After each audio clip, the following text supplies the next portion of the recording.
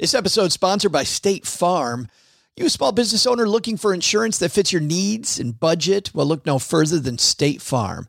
State Farm agents are not just insurance providers, they're also small business owners who live and work right here in your community. They understand the unique challenges of running and protecting a small business. When it comes to small business insurance, State Farm knows what it takes.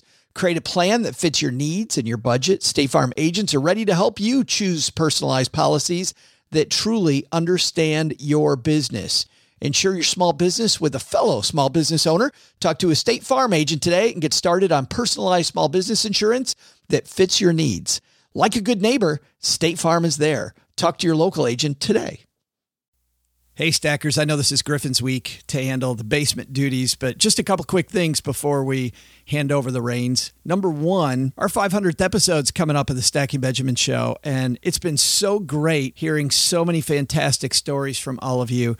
We are hoping that you might be able to do us one more favor and pitch in on our 500th episode.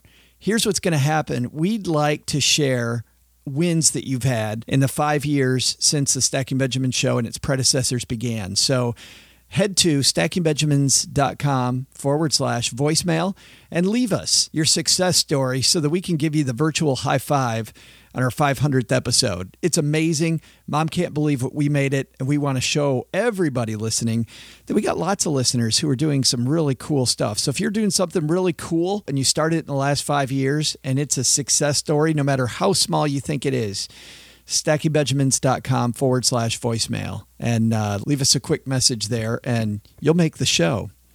Second, as I mentioned on Monday, I'm headed to Traverse City, Michigan, and I'm so excited because I love Traverse City. If you've never been there, you really got to go. And if you go, make sure you come on July 5th because Wednesday, July 5th at 6 o'clock, we're going to have a meetup at the Seven Monks Tap Room in Traverse City. That's a Seven Monks Tap Room in Traverse City, Michigan, 6 o'clock. Hope you can make it. Write me a little note if you're coming so I know to look out for people. It might just be a couple of us, might be 4 or 5. Maybe we pack the place. That'd be cool, wouldn't it? Hope you can make it. Looking forward to hopefully meeting some of you in the northern Michigan area. All right, let's get to it.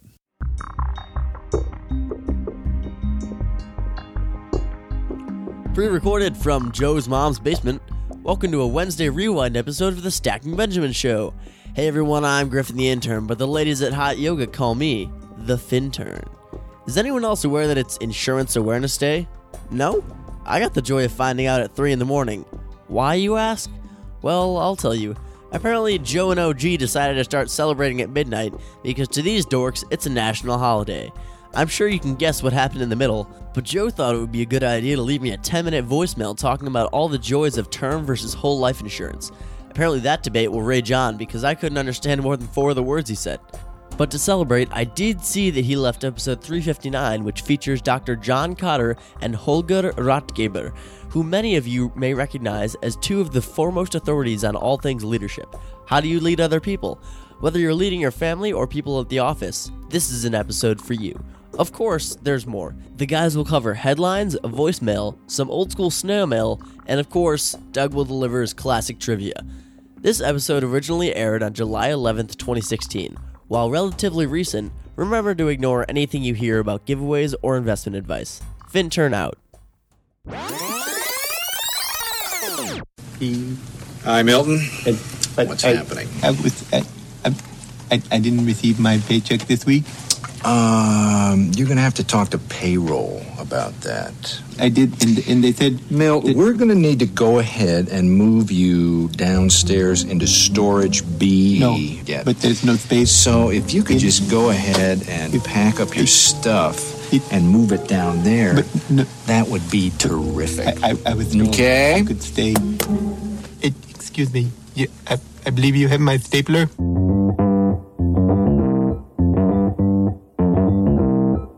Live from the basement that should never, ever change, it's the Stacking Benjamin Show.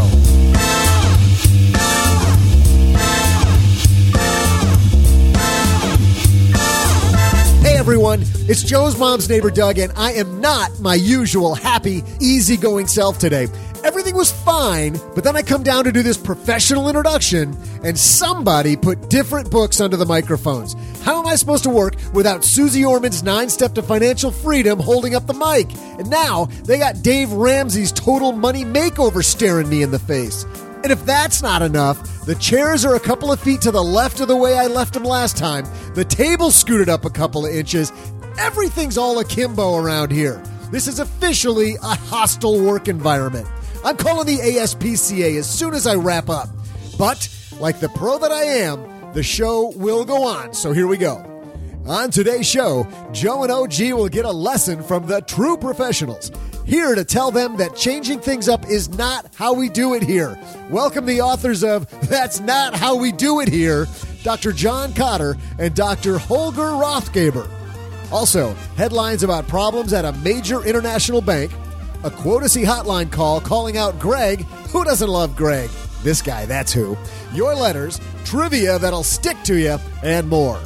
Without further ado, the two guys who are about to receive a valuable lesson in respecting workplace traditions, Joe and OG. I don't think Doug knows what Dr. Cotter and Dr. Rathgaber are going to talk about. It's funny because of all the people that like things exactly the same, I probably win that contest. Don't you think? Like I ordered the same food at the same restaurants. I like my setup here at the card table is exactly the same. I don't change. Did you borrow his Susie Orman book? Well, remember the bonfire we had last week for 4th of July? Don't. Susie, we love you. And if you want to come on the show. Too bad. Happy to have you on the show. Hey, everybody. I'm Joe Salciha, Average Joe Money on Twitter. And across the table from me, an ever-present surly Mr. OG. It was an early morning this morning, but what are you going to do? That's it. But you got a new mattress. You should feel great. I feel great. Yes. You know how I bet you bought that new mattress? I bet you went to stackingbenjamins.com/magnify money. Not that they have mattresses there, but as you know, OG, you can save $450 in higher interest, lower fees by changing up your checking account, your savings account, and your debt products. Magnify Money doesn't sell any of those things. What they are is a comparison site, and they compare 90%, over 90% of those tools that are out there. Head to stackingbenjamins.com/magnify money and you'll see how it works. And for the extra $100, I bet you use that on high thread count sheets. You went to stackingbenjamins.com/SoFi to refinance those student loans because SoFi is the leader, marketplace lender when it comes to refinancing student loans. They also do personal loans, and they throw in $100 if you work with them, which you could apply to the loan. You can send OG new sheets. You can maybe buy Doug some medicine to help him calm down about people changing out his books. Xanax. Whatever you need. stackingbenjamins.com/SoFi. They also do mortgages, by the way. I always forget that. We got a great show, man. It isn't every day you have a Harvard professor on the show and a book about meerkats. We're going to talk leadership. That's what this is really about today, leadership. And book about meerkats, huh? Yeah, a group of meerkats, and I'll let them explain it, get together. And, you know, it's how teams develop or families even develop. You see these teams where there's some founder and they're the smartest person in the room. And then later on, when people start to have other ideas, the founder can't let anybody else have an idea because that's not how we do it here. It's actually, don't tell Doug, but that's what the book's about. Fighting the that's not how we do it here syndrome, which happens a lot. So we're going to talk about whether you're leading the family or leading the charge at your business or you're following at your business. Good stuff there. But first, we got some important headlines, so let's move. Hello, darlings. And now it's time for your favorite part of the show, our Stacking Benjamins headlines. This is scary. This comes to us from website Zero Hedge. Tyler Durden wrote this. Deutsche Bank, which plunged on the Brexit news, is continuing to go down. They failed the Fed stress test for the second year running, and they've been diagnosed by the IMF as the world's most systemically dangerous financial entity. The giant German bank's getting slammed down again this morning as we record this. This type of news, if something happens to your bank, before you go and do something stupid with your money, What happens, OG, when a bank collapses? Well, some of it will depend on the size of the bank, right? Whether it's a national bank like JP Morgan or something, or if it's a local bank or credit union. This is Deutsche Bank, so we're talking Deutsche Bank. Big old mob. What happens is the FDIC comes in, or the Treasury Department comes in and takes everything under receivership, basically. And they process the orderly liquidation of accounts. Sometimes I've actually even seen it where they'll set up a separate, like a new bank with just the assets of the customers in Newco Bank, and you don't actually even see the impacts of that. Your checks still work, your debit card still works, all that sort of stuff. It just gets switched over. And a lot of times they'll enlist the help of other banks, like we saw in 2007, 2008 with some of the collapses then. They'll enlist other banks which step in immediately and help out. So people get worried about liquidity. I think we don't have to worry about the 1920s again. No, well, you don't. I mean, at the end of the day, your money's insured to $250,000 per account ownership type. So individual account, husband has one, wife has one, they have a joint account. They're going to be insured for those different accounts. But is there a chance, like we were talking last week, I think, about the money market funds, and the illiquidity of that? Is there a chance that you go to the bank and they say, sorry, today we're closed and you can't get a cash withdrawal? Yeah, that can happen. It's unlikely, but that's not like a life sentence, right? That might be a long weekend, right? I chalk that up as in the same category as you make a deposit and for whatever reason the bank holds the check for 3 business days. And you're like, scheisse, I need to get that access to that money. They go, yeah, sorry, it's not going to be available till Tuesday. What do? You just make do, right? You hurt for 3 days. Yeah, not the end of the world. Yeah, I worry about whenever these things start to enter our radar that people are going to go, you see people, they withdraw massive amounts of money. It's generally older people. They tell their niece or nephew about it. And next thing you know, shock of shocks, their house gets robbed. There's a whole line or something like that. Yeah. Yeah. Don't go to the bank and take out $87,000 in hundreds and then go home. You need to take that money and go right to a different bank. Somebody's seeing this even as early as we're recording this. Somebody is seeing this headline and they're on their way to the bank right now. Yeah. Well, so there's other ramifications that happen when you take cash out of a bank. One of the things that happens is if you take out more than $10,000 or you repeatedly take out something like $9,800, anything over $10,000 in cash that gets withdrawn, you are forced to fill out a form. It's called currency transaction report. And if you don't fill that out, then the bank will fill it out for you because they're forced to do it, basically. And if you don't want to fill it out, they'll fill out one for you. And it's called a suspicious currency transaction report. Which I'm sure is better. Yes. You definitely don't want a whole bunch of $9,000 withdrawals out of your account in cash over the course of a couple of weeks. I have some friends and know people who work in the Internal Revenue Service. And the last I heard from them, 100% of currency transaction reports are investigated. Wow. Now, that may be just like somebody looks at it and goes, oh, yeah, that never happens. But right. So you go to the bank and all of a sudden you take out $80,000. Not only you're not going to walk out of there with a suitcase in like 37 seconds, right? It's a whole day affair because you got to fill out forms. And then are you going to take their word for it? Or are you going to sit down and count your own $87,000? But a human looks at every single one of those. Looks at all the reports. So I don't know about you. Uncle Sugar don't need to be looking at none of my forms. None of my junk, right? Yeah, that's please don't go take money out of the bank. Don't do it. Next headline comes to us from NAPA-Net, which is the National Association of Plan Advisors. This written by Nevin Adams. Excessive fee lawsuit dismissed.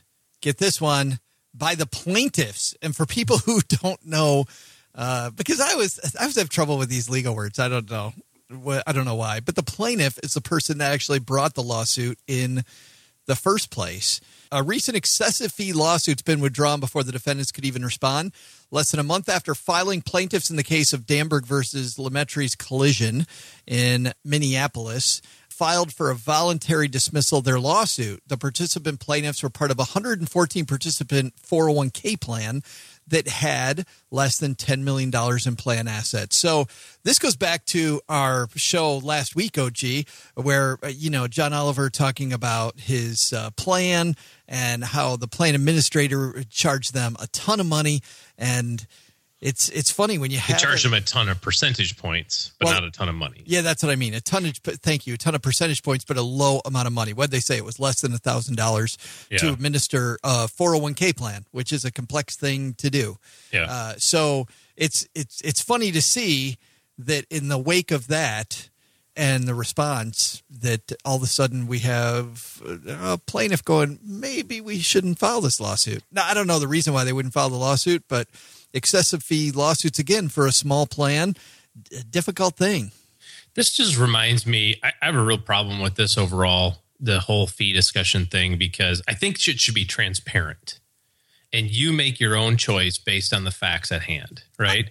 It's like the story of the guy who makes widgets, and he makes $10,000 a day and his widget machine breaks and he can't figure out what's wrong with it. So a day goes by and another day goes by and another. And every day he's losing $10,000. Finally calls an electrician, says, fix my widget machine. He comes out, he looks at it, 30 seconds later, fixes it. And the guy says, oh, thank you. How much do I owe you? Guy says, $10,000. He goes, well, I demand a detailed invoice. He goes, no problem. So he goes out to his truck and he writes an invoice. Part, $1. Knowing which part to fix, $9,999. And in some case, I kind of feel that this is the case. 401ks, like you said, are not easy to deal with. There's filing requirements. There's liability issues. There's fiduciary responsibilities that you have to adhere to. And if you don't have somebody on your side to help run that, you're going to have to take that whole activity into HR. And you got to make sure that your 5,500 form's filled out correctly. And what's the impact of not doing it correctly? What's the impact of not outsourcing that? So I have a problem when people are like, that's $1,000. That's too much money. Well, do you know how to fill out a 5,500 form? Do you have the team of people, responsible for making sure that's done correctly and can back up the information and, that sort of thing? But I do think that you have to have the information out public. You know what I mean? Yes. And I think that's the hidden message here, is that it's not about what you charge. It's about just put it out there so everybody can see it. Absolutely. And make a value proposition based on, we charge 1% or we charge 3%. I charge 3 because of this reason, or I charge 1 because of this reason. Here's my value prop and here's what you get out of it. Yeah, then we can do a complete cost benefit analysis. There's too much money. Hey, you just pick what works best for you and your firm. Same thing with financial advisors. If we all just came out clean and just said, this is how much we charge, this is my value prop, the market will dictate whether or not my value prop is, good for my price, right? I mean, you'll get it pretty quickly. Yeah, you'll either be playing Xbox all day, or you'll know the feeling. Or you'll actually be busy. Yeah, that's right. You sit around with your feet up all day, I'm sure. I've known you for how long? I don't know that really happens. There's two parts to this game. Part number one is that the company should do that, where they should be explicit about what the fees are, but also the committees inside these companies that make the decisions should also be on top of, okay, well, we reached this break point. Let's make sure that our employees get the lower price. You know what I mean? The lower pricing structure. Let's make sure that's that again, no dig in at the group of people we're talking about here, because everybody needs their car fixed. But I think you said it's an auto repair place that's bringing the lawsuit. Yes. Is that what you said? Auto repair place. That's right. Traditionally, when you go, my brother's an auto mechanic, certified mechanic. He did not take any finance courses in school. You know what I mean? That wasn't the part of his college curriculum that he elected. So the problem with that, Joe, is that who's on the board of that organization? Who's on the 401k board? A whole bunch of auto mechanics, probably. Right. I think while it would be nice to have the checks and balances, I would like to know as a business owner that insert 401k provider here isn't going to screw me and just wait for me to come to them and say, hey, we crossed 10 million. We should get a lower rate. Right. I should be proactive as a 401k company and say, hey, you guys are at 10 million. You guys are at 9.8 million. That's close enough. We're going to kick you over to the 10. It's like having a bunch of financial planners running a fleet of cars. Oh, yeah. I can't imagine that would go well. Not going to work the other way. I'm just doing the corollary. They'd all be used cars. They would. Like 18,000 miles on them, and everybody's like, where's my car yet? It's all Bondo. There's Bondo all over everything. Bondo and duct tape. Bondo. I think our lessons today, number one is no matter what happens here with Deutsche Bank, there are systems in place. This is not the 1920s. Please don't run and take all of your money out tomorrow and put it under your mattress, Mr. Penzo. And then number two is, now Len's money's already under his mattress. And then number two is these excessive fee lawsuits. Maybe dig into your 401k first, find out how it runs, and see if you can participate in the committee at your company before you just start waving the let's go file a lawsuit flag around.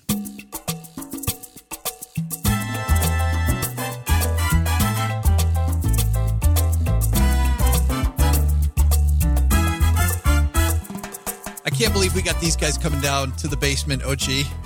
It's fantastic. Dr. Cotter, huh? Considered by many to be the man when it comes to talking about leadership, Dr. John Cotter is coming down to the basement along with his co-author, Dr. Holger Rothgaber. These two gentlemen a few years ago co-wrote a book, OG, called Our Iceberg is Melting, which was a huge book. Even before that, Dr. Cotter had written a book called Leading Change, which was just a little tiny book. Well, I read in graduate school as well as in my prior roles as an advisor, one of the best articles on what leaders really do back in the early 90s. Just instrumental. Widely accepted as probably one of the best leadership articles in the history of mankind. Let me tell you a little bit about these two gentlemen. Dr. Cotter graduated from a little college called MIT with a Bachelor of Science in Electrical Engineering and a Master of Science in Management in 1970. He has his Doctor's of Business Administration from Harvard Business School. He has received numerous awards. I think numerous is too small a number for his thought leadership in his field from Harvard Business Review, Bloomberg Business Week, Thinkers 50, Global Gurus, and others. He wrote Leading Change in 1996, which is considered by many to be the seminal work in the field of change management. William Finney, editor-in-chief of Strategy and Leadership, described it as simply the best single work I have seen on strategy implementation. He talks about an 8-step process for change management. That's what Dr. Cotter talks about a ton. And actually, even today, OG, in his book that we're going to talk about that just came out, That's Not How We Do It Here, this book talks about making that change. And Dr. Rothgaber, on his end, he's done a few things too. He's no slouch either. Not at all. Spent most of his career with Motorola and a little company called Becton Dickinson. Until recently, served as vice president HR Europe for Becton Dickinson, and has worked and lived on 3 continents and has been intimately involved in decision-making, planning, and implementation of some of the most challenging business scenarios, including acquisitions, radical shifts, and go-to-market model and strategy and turnaround. What's cool about this book, OG, I think it had as much to do with leading a family as it does with leading a business. So whether you're somebody working in a huge business, a small business, or you're somebody just leading the charge at home, I think you're going to love this interview with a great thinker and a great implementer of that thinking. Let's say hello to Dr. Cotter and Dr. Rothgaber.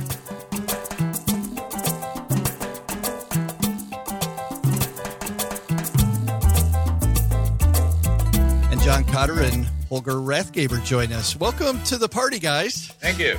Welcome. I'm so glad you could be here to talk about this. I want to talk first about your collaboration because you two gentlemen are in very different places. So, John, we'll start with you. How did you guys come together to collaborate on this project? Not just this one, but the project before this, too. Dr. Rothgaber sent me an email maybe 9 years ago, about a exercise that he had kind of invented for his executive team to get them talking about and thinking about change. And it was building off of my work.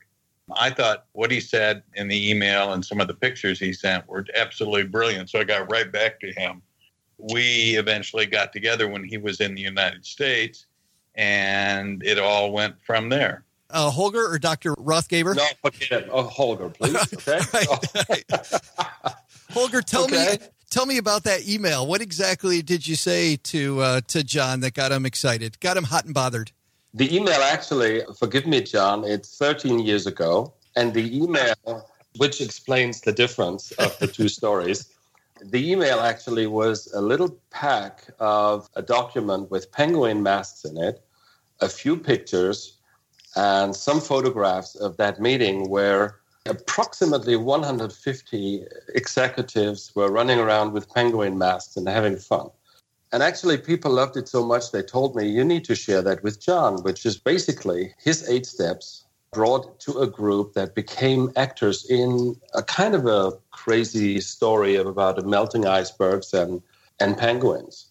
And I never thought that John would ever respond, because for me at that time, he was kind of the god of leadership. He still is in a way, but in a different way now. But remember, John, what you told me first is when that little thing landed on your lap and you opened it, it was an answer to a question that had bothered you for quite a while, which is basically with probably not more than 0.5% of the world population reading business books.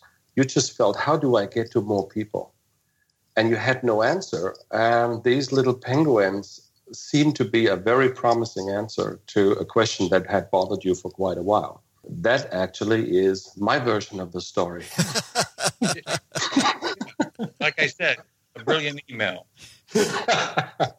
But John, it is, isn't it? Isn't it the power of story? Because in this story, which we'll get to in a second, where we're talking about meerkats, but isn't it the power of story that helps reach more people? I'm thinking of other books, which just seems to be in the tradition of, like, Who Moved My Cheese, that type of thing. The brain is hardwired for stories, for Darwinian purposes, if you think through that logic. Fables like this have been shown over the centuries to be able to kind of slip right into our brains and connect to our kind of emotional systems and our visual systems and make a point and stick. How did you guys choose meerkats?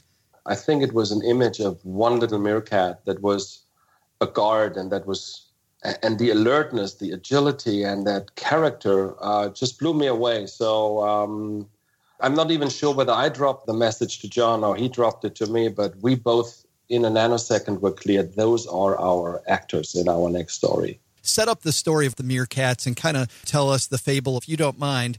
Well, the story is about this clan of meerkats in Africa, these cute little animals that has had a distinguished history, been very successful, and then their habitat changes and they do what they know how to do.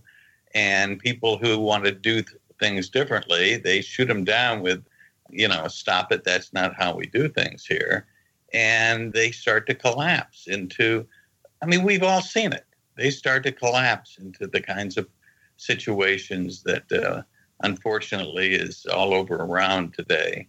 And a meerkat who is so frustrated that she can't believe that there's not a better way and takes the risk with a friend actually going out of the colony that she's been raised in and looks around until she finds something that's very different. And in that very different, she learns a number of things, including the fact that this different, very innovative, very entrepreneurial group works well until they get some scale and then they fall apart too. And it's the big idea she has about, wait a minute, there is a third way that could work in the kind of world we're in today among organizations of some size. And she goes back and kind of just uses her intuition and gets more and more help from others to try to start establishing that third way, despite resistance, despite barriers, despite everything in her old clan. And this journey is a journey of learning. It's a journey of emotional ups and downs. And ultimately, it's a journey of victory that we can all learn from. John, we're talking here about how great organizations rise and fall, and this addresses some very specific problems. Can you set up the issue for us that you're resolving in the book? Well, the habitats are changing for governments right now in a big way in Great Britain and in companies around the world. And well-managed firms everywhere are struggling to adapt.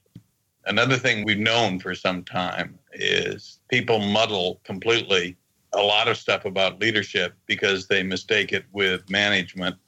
And if you can clarify that, it really does, in a very foundational way, make a difference. Another thing we've known for a long time is great startups operate totally differently than established organizations in terms of the basic actions. A lot more leadership from a lot more people working in a network, not a hierarchy. But as they grow, they've got to add that additional piece or they will just go off track.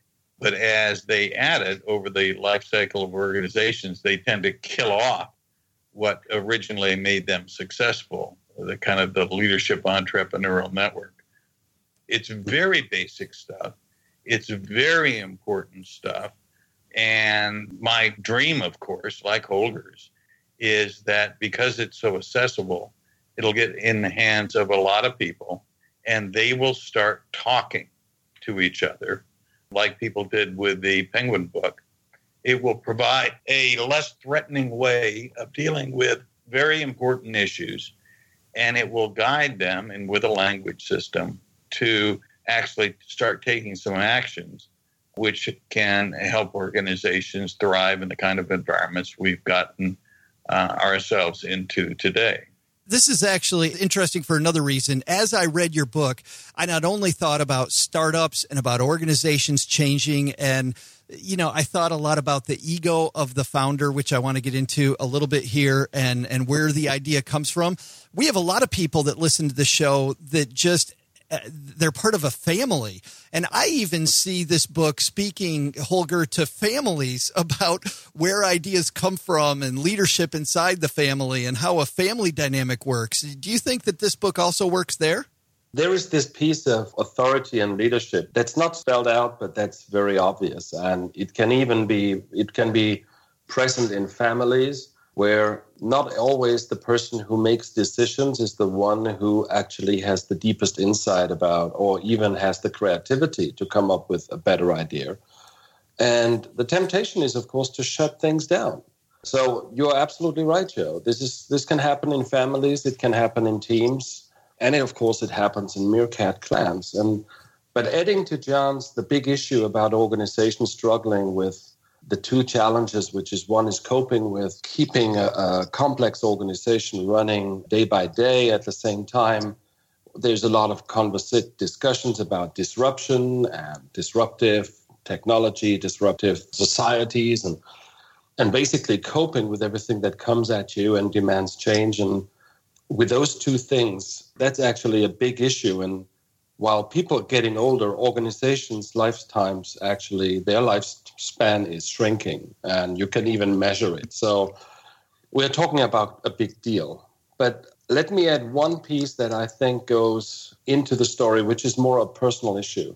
I work with groups, and sooner or later, someone will ask me, how do I become a better leader? I mean, I'm talking about leadership and change. And of course, there's a long answer, but normally the short answer I'm giving is basically lead more. The big issue is not actually the better leading, meaning people are not good at it, but it's just they're not doing enough of it, and there's not enough people doing it. That's the much bigger barrier than the question about better. Part of the issue is, of course, that organizations, the way they function, they do not have enough people who are even feel invited to provide leadership to their groups, to their teams, to outside of their box, basically. So this book will speak a lot to people who feel like they want to do more than just what they are being told. They just do not know how to articulate or even how to build an alliance. And the book is about that too. No, it's interesting. Reporters have asked me for some time now what 21st century leadership is going to look like. And what they're expecting is for me to say 21st century leaders will be more technologically sophisticated, or 21st century leaders will have a bigger global view or something like that. And the best answer, I really do think, to what we need in the 21st century leadership is all about is we simply need more of it. That more people from bottom to top actually stepping up, trying in their own way, with their own personalities, in their own styles, to lead. We've got just too little of it around the globe, in companies, in governments, and it's hurting us. What is that, though, John? Is that empowerment where maybe the founder empowers more people, or is it setting up the system correctly when you're setting up the business or the government or the entity where you make it so that it's easier for people to express their opinions? Where's the issue? It's at a number of levels. Certainly, it is possible, and that's what the end of our little book is all about, to create systems that open up the door for people to actually come in and provide leadership on important issues and in a way that really benefits the organization. Traditional, really great leaders throughout history have empowered people in the same sense, not necessarily with the same kind of structure and the same kind of processes, but they have opened doors. That's a lot of what empowerment is, for people to step up and lead. And also a huge piece of the problem is society and educational systems and organizations tell us in infinite ways from very young ages, most of us, that we're not leaders. You know, leaders are that incredibly small number of people, often with charismatic or dynamic personalities, that are going to run companies or run countries. Leadership is not your thing. Having been pounded with that for decades, of course, a lot of people don't even think about it. Hence, Holger's answer about, what you should do is simply go out and try doing it. It is your job, and it will help organizations, and it will make your life more interesting and more meaningful and more impactful in a family and in a company.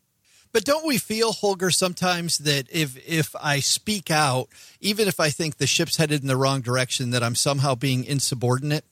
Yes. See, there's things that the moment you do something new, Joe, you will face barriers and issues like just the one you mentioned.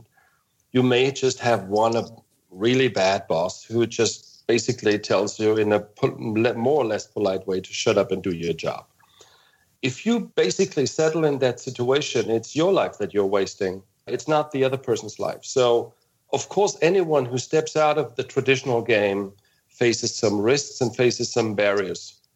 But they are there to test their commitment, not because other people or things are evil. It's just, there's nothing like resistance. It's just testing your commitment.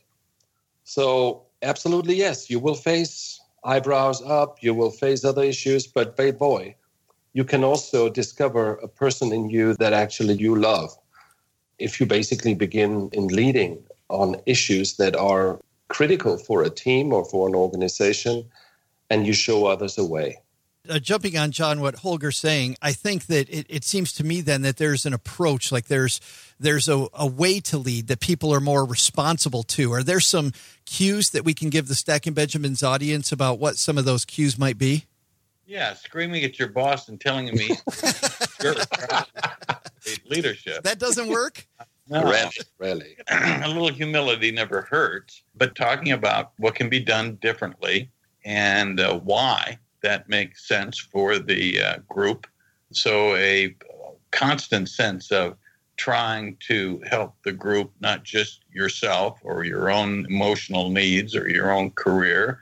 That helps. Communicating as clearly as possible and not with gobbledygook. That always helps. Being straightforward increases your credibility. People don't think you're being a political animal. That helps.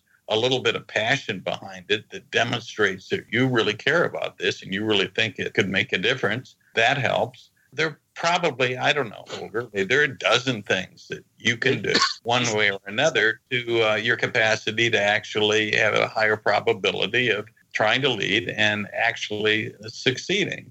And a lot of it is common sense. People ask questions about leadership and they want some kind of answers that are incredibly complicated, that nobody would think of. And a lot of it is stop. Don't do that. Don't give me the, what's the latest. What's the latest concept? Stop. Don't stop, stop reading except for my stuff.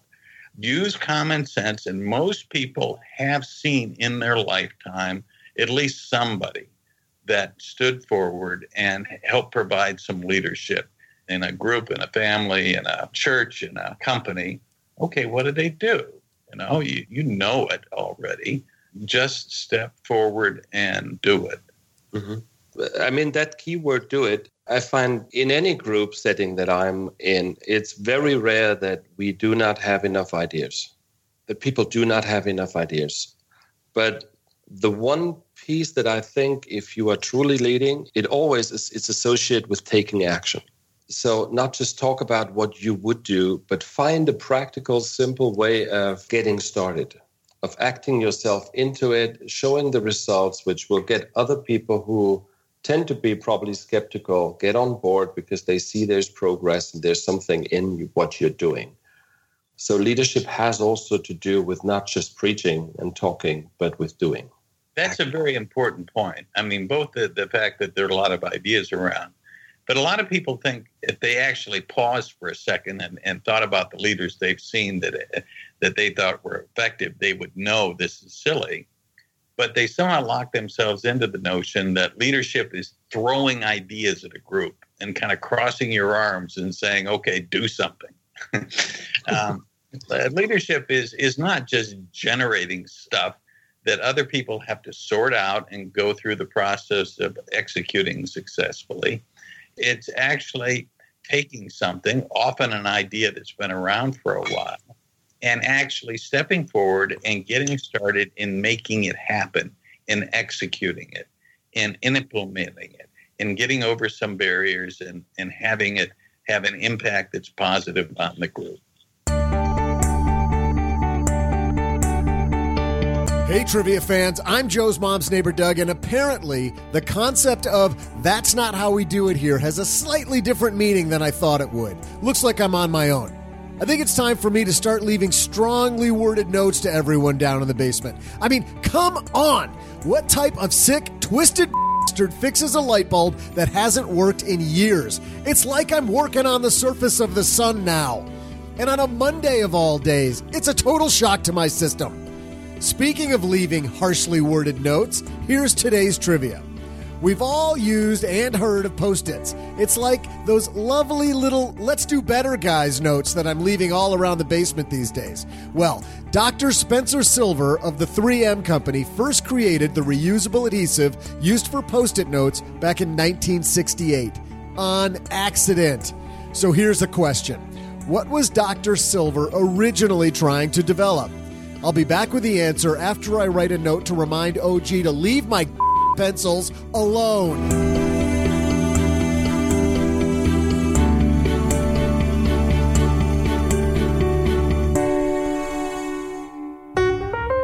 I'm so excited to have two sponsors that we really love that are super helpful to so many people. Our first is Magnify Money. Check them out at stackingbenjamins.com/Magnify Money. And if you're somebody like a lot of us that didn't get an education about money in school, well, guess what? Magnify Money will not only help you compare your checking, your savings, and your credit cards, they also have a graduate guide. What's a graduate guide? Well, Nick Clements, CEO of Magnify Money, told us what it's all about. Right. Well, we went out and we polled recent college graduates who are about 5 years out and said, what are your biggest regrets? And some of their biggest regrets were not handling their student loans right away when they got out of school, organizing them and finding out the best way to pay and manage that going forward. And another was just not learning enough about their personal finances. And so what we've done is based upon the regrets of people who graduated 5 years ago, we put together a checklist so that as long as you follow that list, you at least will not have the same regrets that these people have. There it is. Head to stackingbenjamins.com/Magnify Money for you or the graduate in your life to get an education about getting their financial house in order. And if you've listened to the show before, you know I'm also excited about our second sponsor, SoFi. That's SOFI. Head to stackingbenjamins.com/SoFi to check them out. And I've said in the past that you're not going to beat the interest rate on a student loan or on personal loans or mortgages outside of SoFi. However, I've also said you need a high credit score. What is a high credit score, and how does SoFi look at your credit? We asked Dan Macklin over at SoFi how it works. So there's no absolute minimum that we have, but generally if you're in the 700s and above, then you have a great chance of being approved. But credit score is not the only thing we're looking for. There's a variety of measures, but it's one of them. So even though it's not the only thing they look at, it's an important qualifier. So clean up your credit and then head to stackingbenjamins.com/SoFi when you're ready to get your mortgage, refinance your debt through a personal loan, or look at those student loans to get the interest rate down to something more manageable.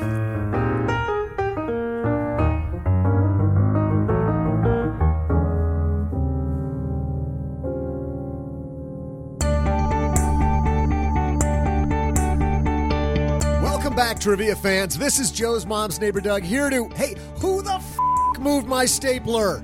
My whole setup is off now. The instructional Post-it notes that I left for you are there for a reason. Post-it notes. Okay, here was the question again. When he developed that adhesive that's used on Post-it notes for 3M back in 1968, what was Dr. Silver originally trying to develop? The answer? Well, at the time, Dr. Silver was attempting to create a super strong adhesive that would never, ever unstick. Instead, he made the opposite, something that just kind of stuck temporarily. Obviously, his failure is our gain. When Post-it notes came out in 1980, they were a big hit. Apparently, the monsters down here in the basement haven't quite caught on to them yet. See ya!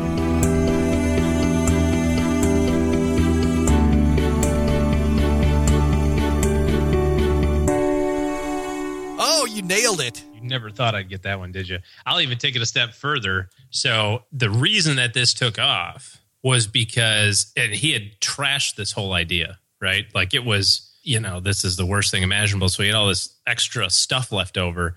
So what he did was he took these Post-its basically, and he used them to mark his spot in his hymnal at church. And when everybody saw him, they're like, what are you doing? Putting like a sticky thing on the hand? He's like, it doesn't really stick. It just kind of, it's a piece of crap, And that's where somebody was like, that actually might be a pretty good idea. That's how it kind of, that's a sub story to that. It's just the only reason I know that is because a good friend of mine used to work for 3M. It's just too bad that Doug figured out what they were for. Well, Not good. You still got to mess with his pencils just to have some God fun. Bless America. I got that one right on the head. That was 100% accurate. Got to also say a big thanks to Dr. Cotter and Dr. Rothgaber for coming down to the basement. While they didn't create Post-its, they really did create the whole genre of leadership change. You know what's exciting? After all these years of these guys talking about it, the excitement in their voice talking about leadership, like it's just so exciting. Like I found myself, even as I'm interviewing them, getting more excited about the book because of their exchanges back and forth, just on this topic that they've been talking about for years. And obviously, the stuff we're talking about on our show is Leadership 101, right? I mean, be passionate. Don't go yell and scream at your boss. I think though, not being afraid to lead is a great message. When you find your passion, you never work. Isn't that what they say? Like this is what's in their soul. So it's not work for them to write books and to talk about it. This is what they love to do. And I agree with what Dr. Rothgaber said during the interview, which is, this garbage that only a few people can lead. Like how many people have you met in your life now that you're a little bit of a seasoned person, OG, that when you first met them, they were horrible leaders, but you watch them grow into very, very good leaders. Like I'm thinking of one woman in particular that I knew, just a horrible leader. And I thought she was such a dimwit, just absolutely not the brightest light bulb out there. And man, she developed into such a good leader. And you know why? Even though she herself did not have the answers to a lot of the questions, she always knew how to surround herself with the right people. And she also knew what the end game was that they were driving for. And just those two things. I mean, anybody can lead. I totally agree with them. Well, the military is a great example of that, right? They could take 18-year-olds and 19-year-olds and 20-year-olds and put them in charge of multi-million-dollar operations and multi-million-dollar machinery and groups of people. And I would think that there's probably a propensity to be a leader in terms of personality style. Sure. But that doesn't preclude anybody else. Right. Is and kind of what I'm saying. Don't be afraid if you've never been a leader before to step up to the plate. Yeah, absolutely. Yeah. Let's go to the Quotacy hotline, guys. Quotacy, why spend time with boring insurance agents for hours and hours when with just a few simple keystrokes, guess what? You can find out how much insurance you need. And then you can also look at 17 of the top insurers in the land to find out what your best deal is. There's also an easy button on the site for disability insurance, stackingbenjamins.com/Quotacy, Quotacy. And up today on the Quotacy hotline, it's our friend Adam. Say hello, Adam. Hi, Joe and OG. Adam here. Love the show. Been subscribed for over a year now, and this is by far my favorite podcast. A little background. So my wife and I have agreed that it's time for her to leave her job and stay home with our 2-year-old daughter full time. We can live on my income alone if we cut back a little bit, but unfortunately my employer has had a rough year and has announced layoffs in the next few months. We have saved a healthy 10-plus month emergency fund in cash, have much equity in our home, and have a healthy retirement fund for our age. I religiously track all of our accounts and look at dozens of different ratios to make sure everything is balanced. I sense a tear of joy forming in OG's eye. If you're still awake, here's my question. What would you recommend for a young family on the edge of losing 2 incomes, one voluntarily and potentially one involuntarily? I have begun dabbling in some side hustle ventures, but none have taken off yet. Oh, and can you ask Greg if he kisses his mother with that mouth? Thanks, guys. Appreciate the feedback. Well, first of all, if Adam, you know the relationship Greg has with his mother, I'll tell you he doesn't. But I don't think that's what you were alluding to. Oh, that's fantastic. That is so good. OG, we got a problem here. Adam definitely has some stuff to worry about. Here would be my advice. First of all, under no circumstances would I let my wife quit if there's any chance that you're going to lose your job. If that's kind of how things are going, if that's how it looks like it's going, go find a new job. Be proactive in that and kind of preempt that. Leave before you have to. Leave before you have to. While you have a cash reserve that's 10 months and you can manage your expenses and all that sort of stuff, you didn't say what kind of work you do, so maybe you're in a really specialized field that might take 10 months to find new work. If you're the higher up you are in an organization, the more upper management, senior management roles that you have, those are harder to come by and harder to replace. I think they say that it takes you 1 month for every year of experience to find a replacement job. So if you've got 20 years of experience, you should plan on spending 20 months looking for a similar role. Now, it may not take that long, obviously. I wouldn't go into it eyes wide shut of, well, maybe it'll work out. Here goes. That's kind of going off Niagara Falls in a barrel. They're just kind of hoping that you survive. You know what's going to happen, right? You're just like hoping not to drown along the way. So I wouldn't put myself or my family in that situation. If you're in a position or in a career that's reasonably transferable, probably shouldn't be hard to find new work. And I'd go find new work and then let my wife quit. I like your phraseology, though. I wouldn't let my wife. I know Mrs. OG. There is no let my wife or not let my wife. I think it's a discussion between the two of you. I get. You know what I mean? Yeah. He did say we finally made the decision, but yes. But we would undecide that pretty quick. I just had to rib you a little bit. Yeah. Mrs. OG wants to retire too, and tough. You need her to pull weight for 2. Well, at the beginning of Adam's call, that's what I was going to tell him to do. He's like, we decided that she would stay home. I'm like, no. She needs to keep working and you stay home, right? That's the ticket right there. That would be a good short-term thing. Like if you're going, the reason is because daycare is super expensive, or maybe she would leave her work because she makes less money and the daycare cost is too expensive, that sort of thing. I would just punt on it. It's still not a life decision, right? But can you punt for 3 months? Can you go, okay, this summer I'm just going to find new work that I know is a little bit more stable, or I feel is a little bit more stable anyway. And then, she can leave her job, in September as opposed to July. I like his proactivity because I think, talking about leadership, being able to see the writing on the wall from a little ways away. I think a lot of us, when it comes to layoff time, are in denial.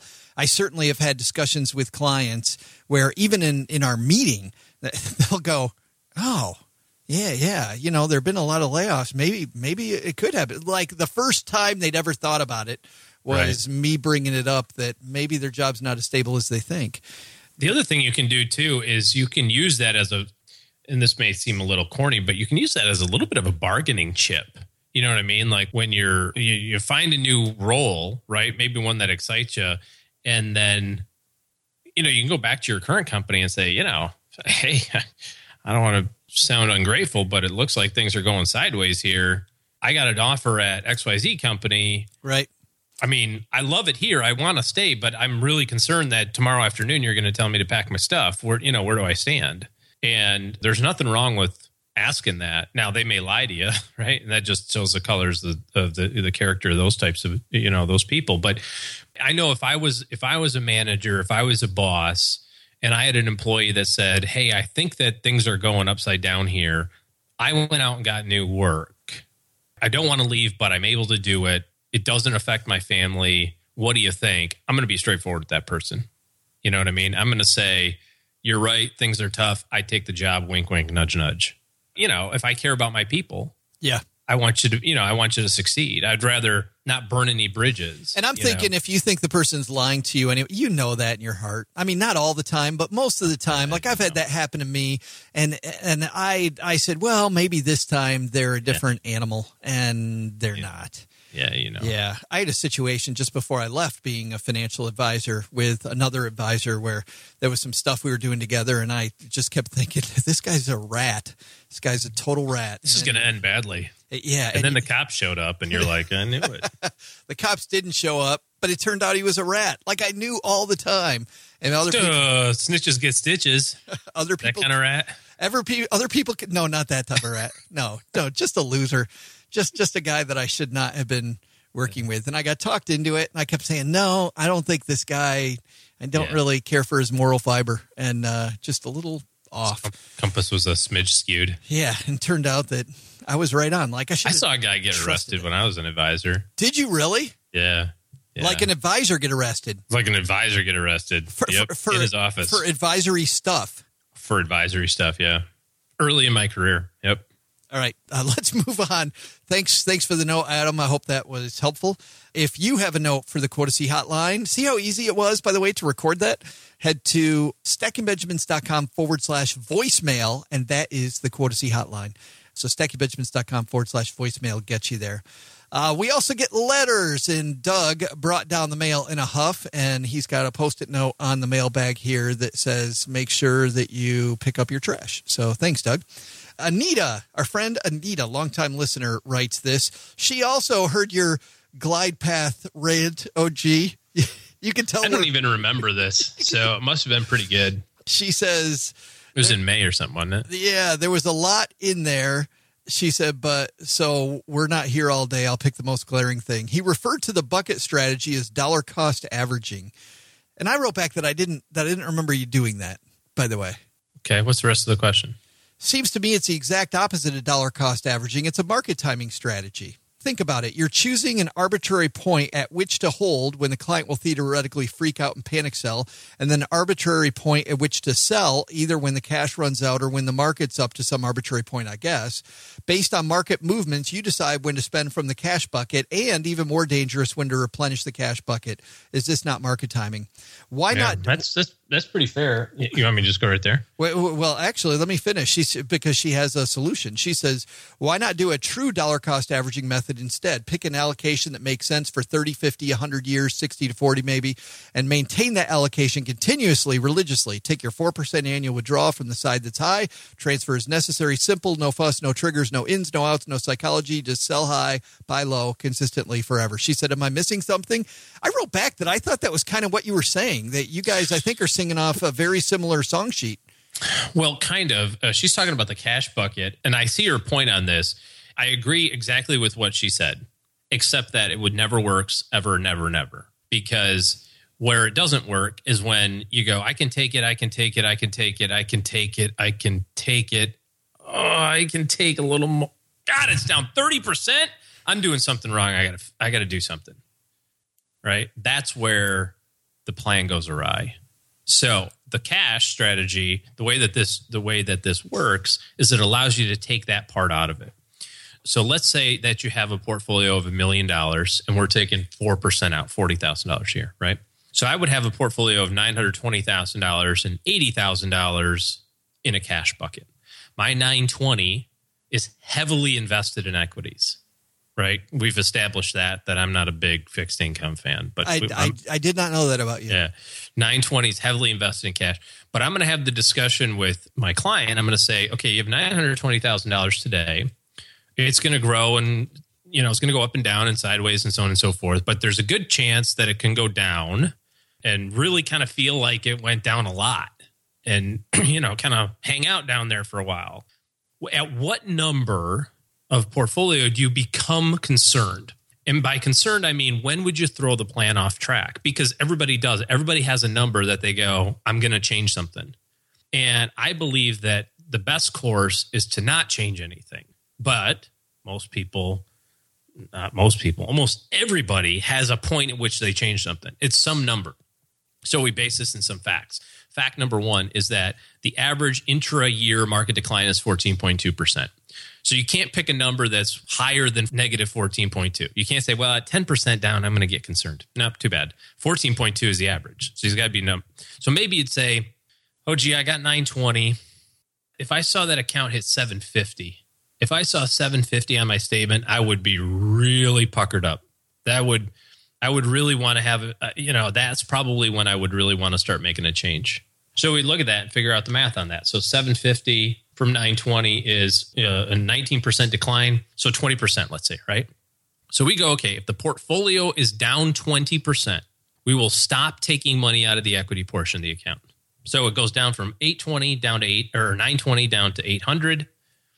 We stop taking money out of the 800. And now we have 2 years worth of distributions to take out of cash.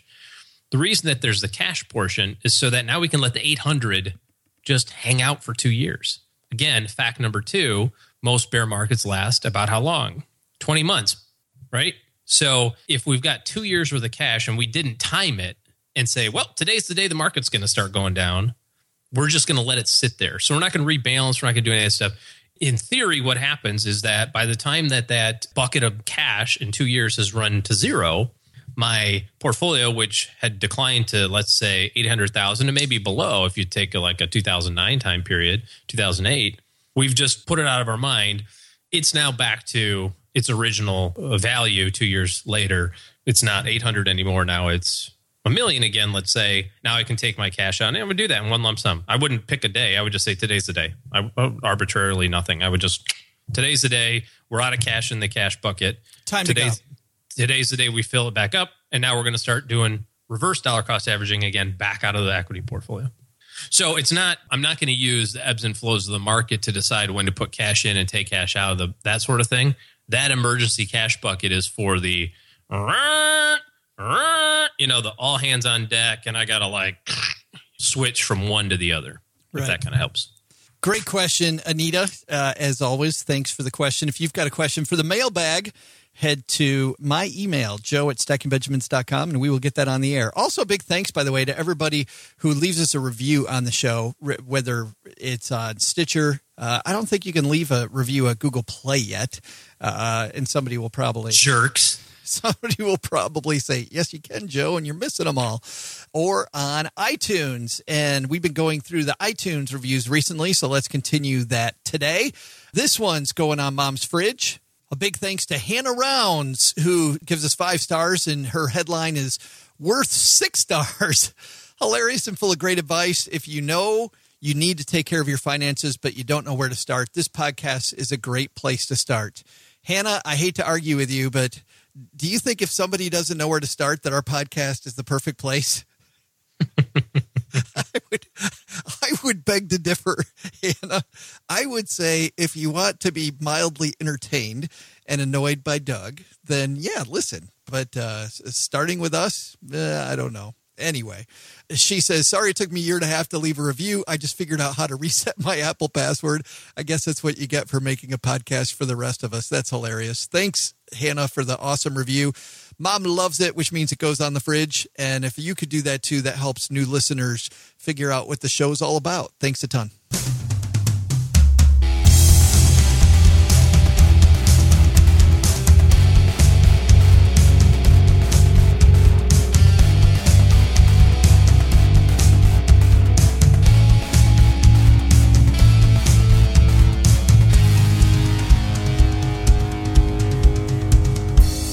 That's it.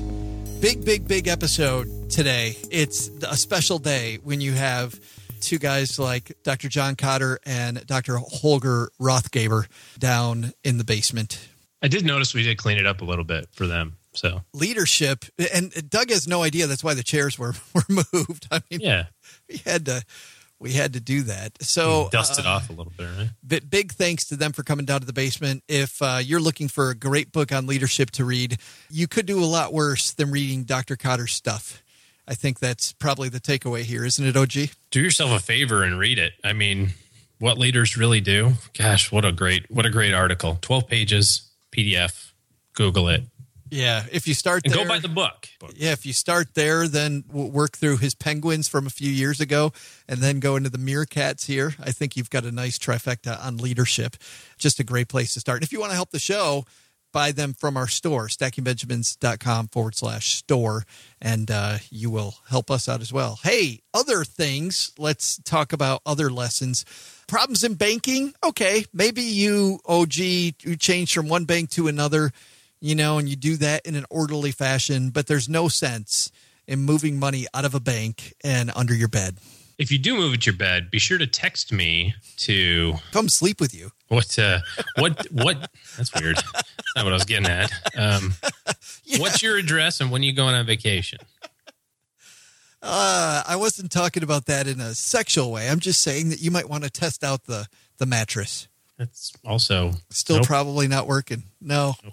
We've Dr. Cotter and Rothgaber are listening to this going, why are we on the show? Hey, speaking of the show, coming up on Wednesday, we have another awesome guest, Jaquette Timmons, coming down to the basement. She is one of the most dynamic speakers. This woman's speaking. This woman be speaking. This woman speaks everywhere, OG.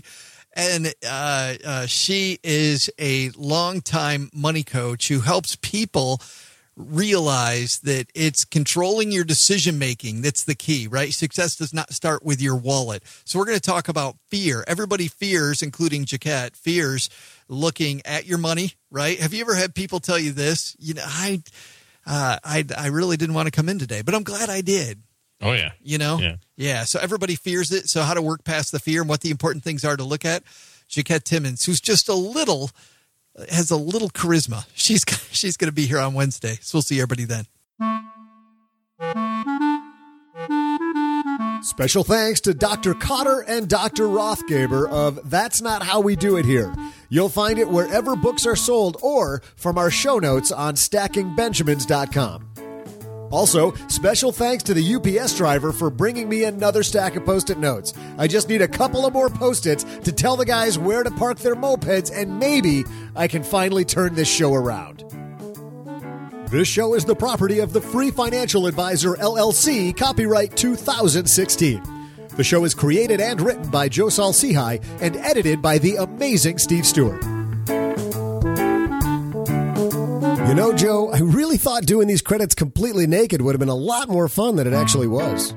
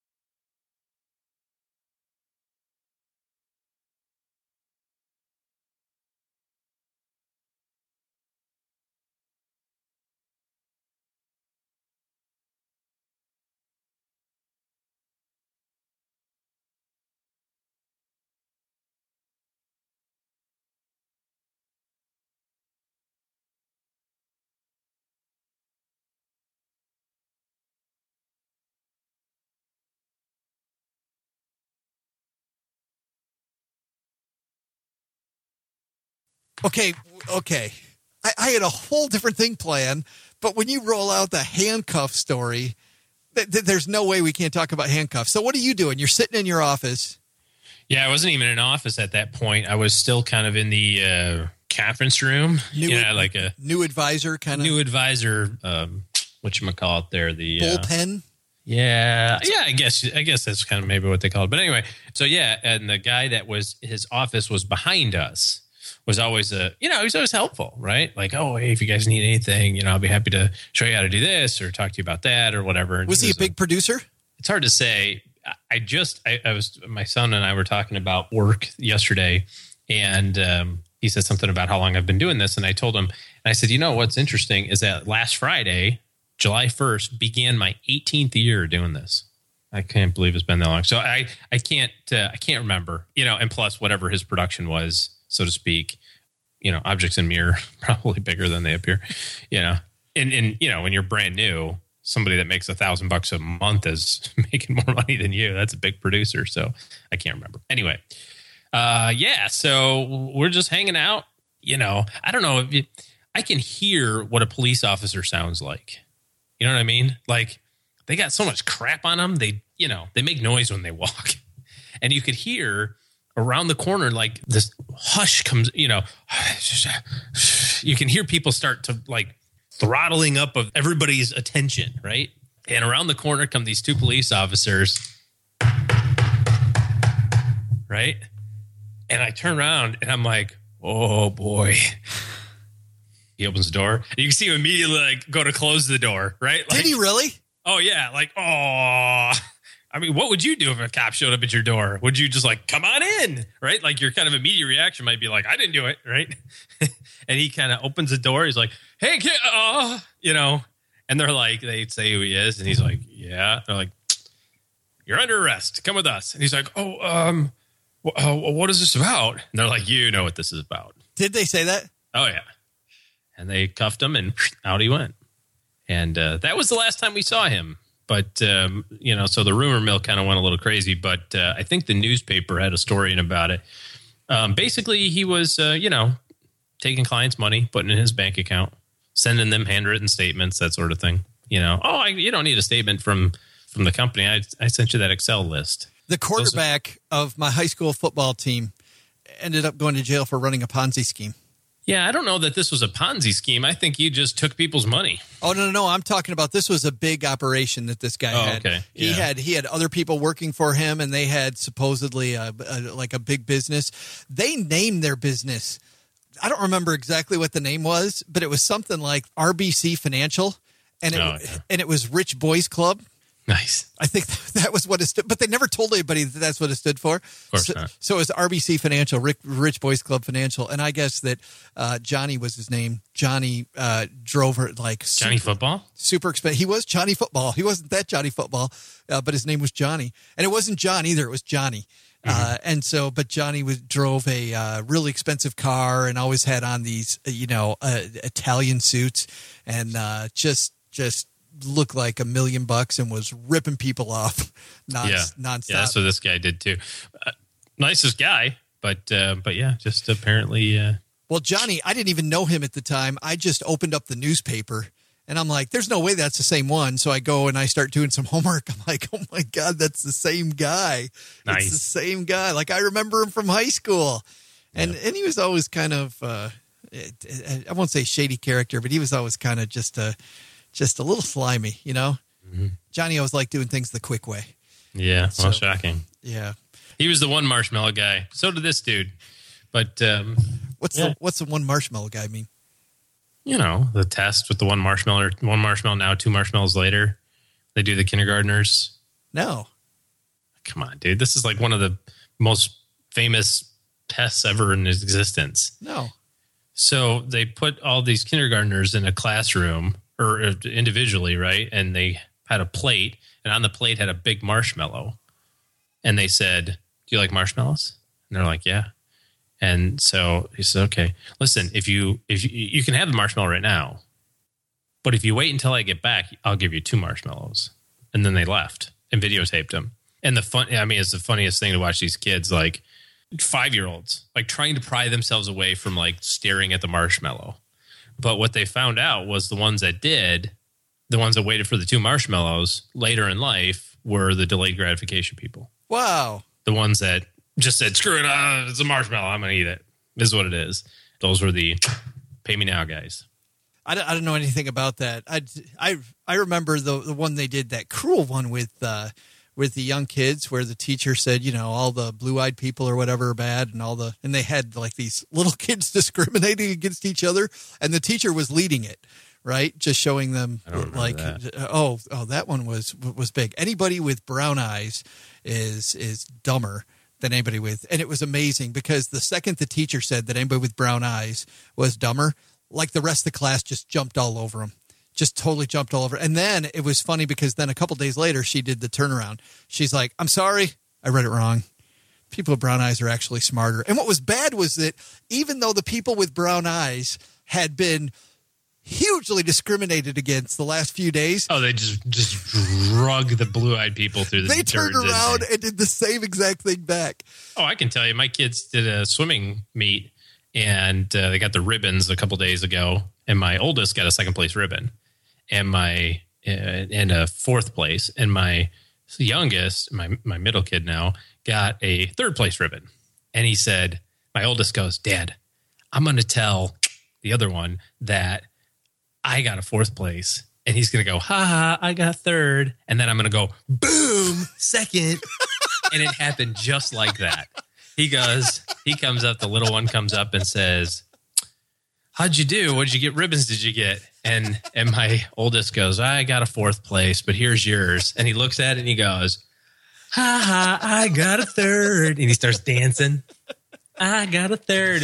And my oldest looks at me with kind of a twinkle in his eye, winks and goes, oh, I forgot this one.